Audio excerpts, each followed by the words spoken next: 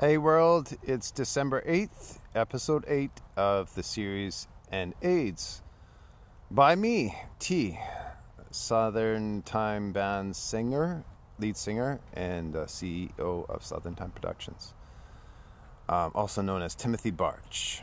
You can just call me T.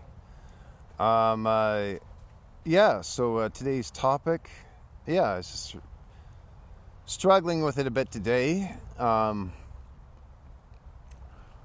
Some potential good news on finding the investment front, a pathway at least, perhaps. We'll see.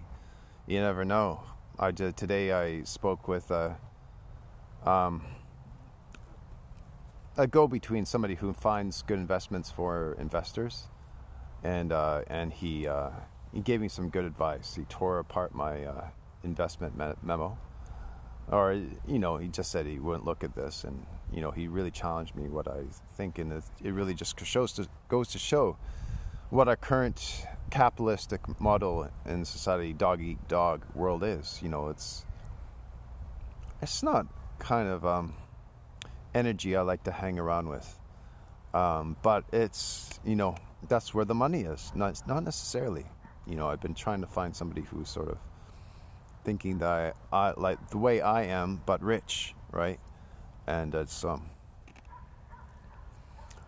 anyways, that's another story. And that's continuing sort of the side narrative of the End AIDS is my Southern Time Productions quest to find investment.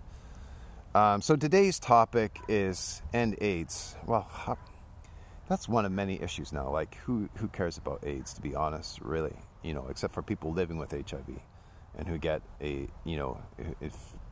nearly die from AIDS or have died from AIDS,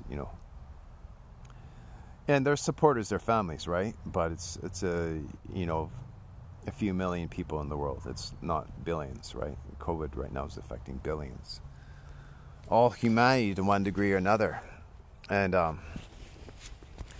COVID, it's like it's not nearly as harmful as acquiring HIV is, right? If HIV is left untreated right now, and so that's something like we can do now is end AIDS. But let's get to the heart of the matter. Let's stop pussyfooting around.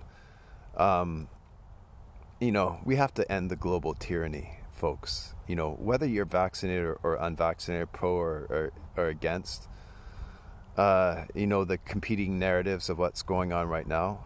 Yeah, this is how society creeps into totalitarian state, where people stop respecting other people, stop being human to other people, right? And that has to stop, right? This is incremental. People who do not know history should not be making history, right?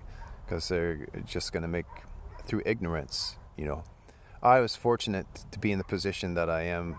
My heritage felt, I sort of relate to Eastern Europeans who lived under communism and experienced the Nazis and stuff. And they see the signs. They see this is what's creeping towards us now.